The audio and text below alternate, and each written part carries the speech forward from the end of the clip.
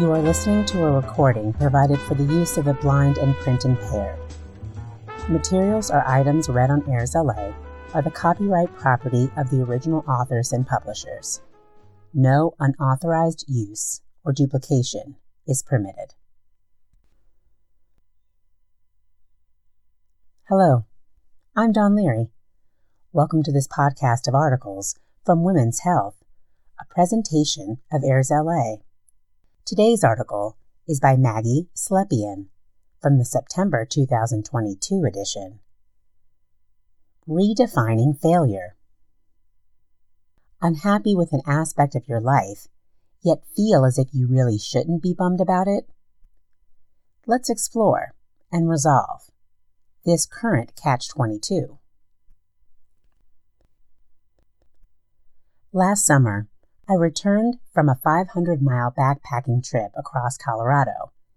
It was my longest solo trip to date. After, I felt strong, capable, and independent.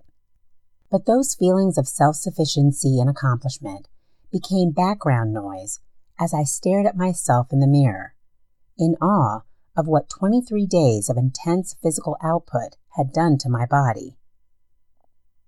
My legs were toned, my abs were defined, and I was as lean as I'd ever been. Yet, even as I was finally proud of my appearance, I berated myself thinking, why do you care? You were strong before this trip. Why does this matter so much?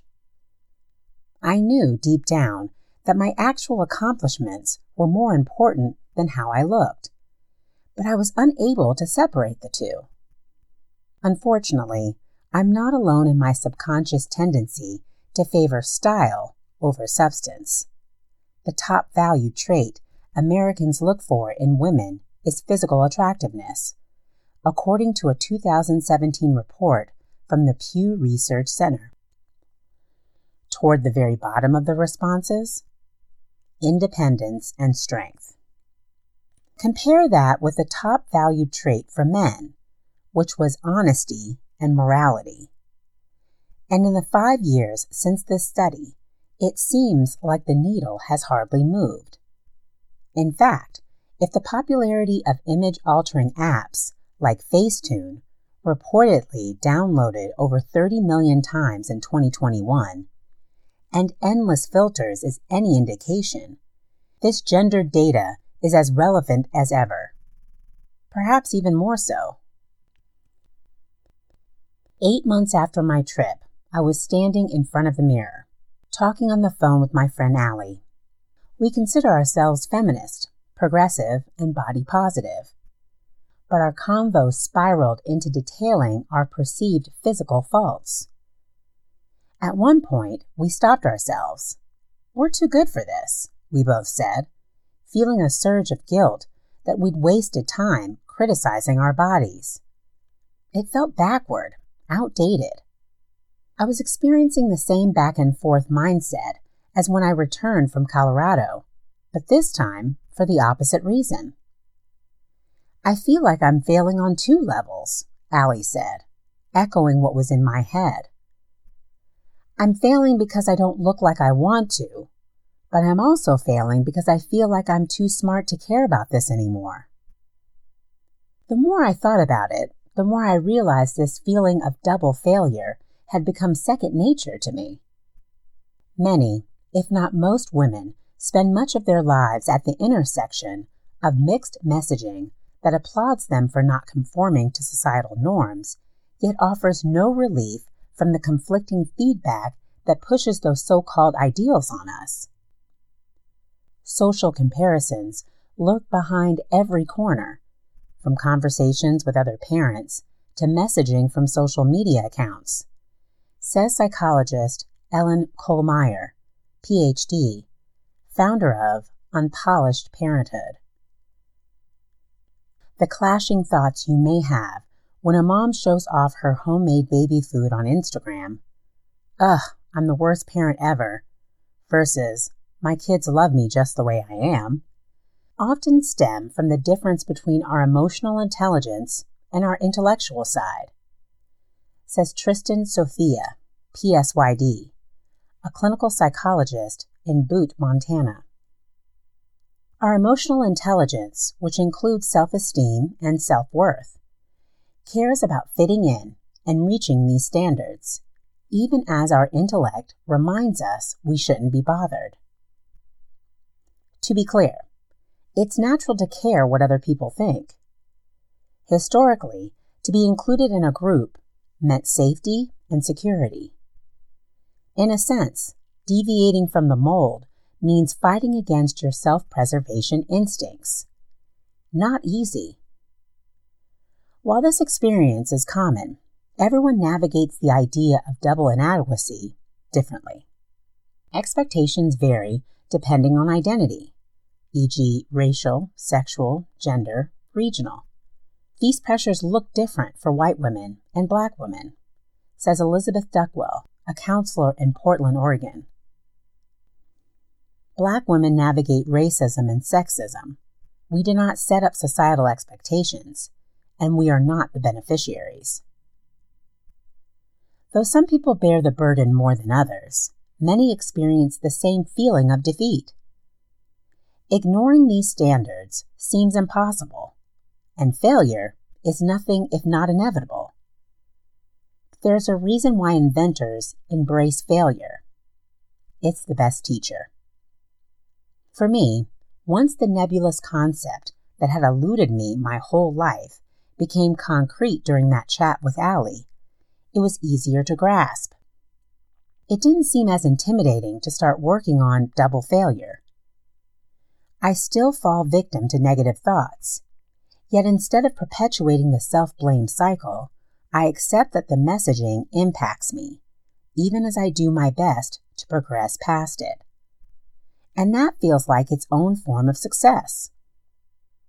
With the help of the following expert insight, you too can begin to win at living on your terms.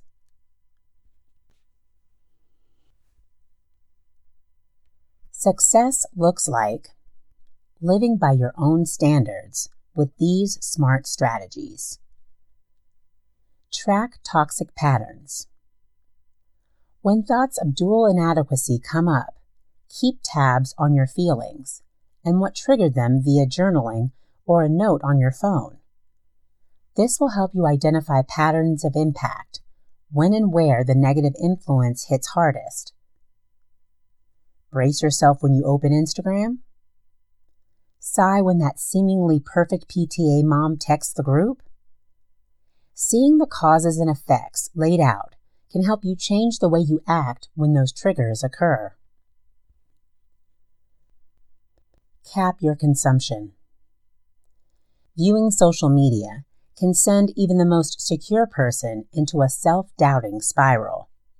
But the constant stream of idealized images and captions is hard to ignore. Instead, limit exposure by not scrolling an hour before bed and an hour after waking up. Then increase no phone time from there, says Sophia. Observe how this changes your downtime and what activities make you feel most fulfilled, like doggy cuddles or reading. Recruit the right help. Finding a therapist who relates to the expectations of your identity and community can be hugely beneficial, says Duckwell. Their expertise will bring a deeper understanding to the convo, creating a safe space for you to show up as your whole self. For Black women, she suggests finding a Black therapist and building a support system with others who are navigating healing.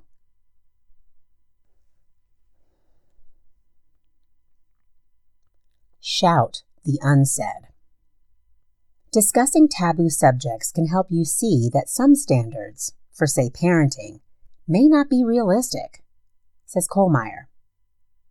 What is doable? Broaching the subject with someone you're comfortable with. Maybe a mom friend asks, "How are you doing?"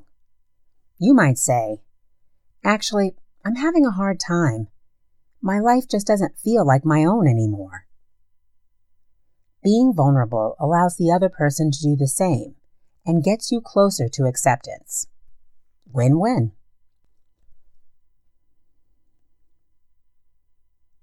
Practice self-compassion. When you feel you're failing on two levels, self-criticism and disappointment cause double trouble. To recalibrate, remind yourself that you're receiving mixed messages and that your intellectual and emotional sides process at different speeds, says Sophia. When your actions are inconsistent with what you're aware of, ask yourself, why am I doing this? Patience with yourself is key. That brings us to the end of today's article, Redefining Failure. If you'd like to find out more about AIRS LA and the types of programs we offer, follow us by clicking on any of the social media links at the top of our web pages. If you like what you see or hear, please click that button. This podcast is for the sole use of our blind, low vision, and print-impaired listeners. Any unauthorized use is prohibited. I'm Dawnn Leary, and I'll be back soon with another article. Thank you for listening.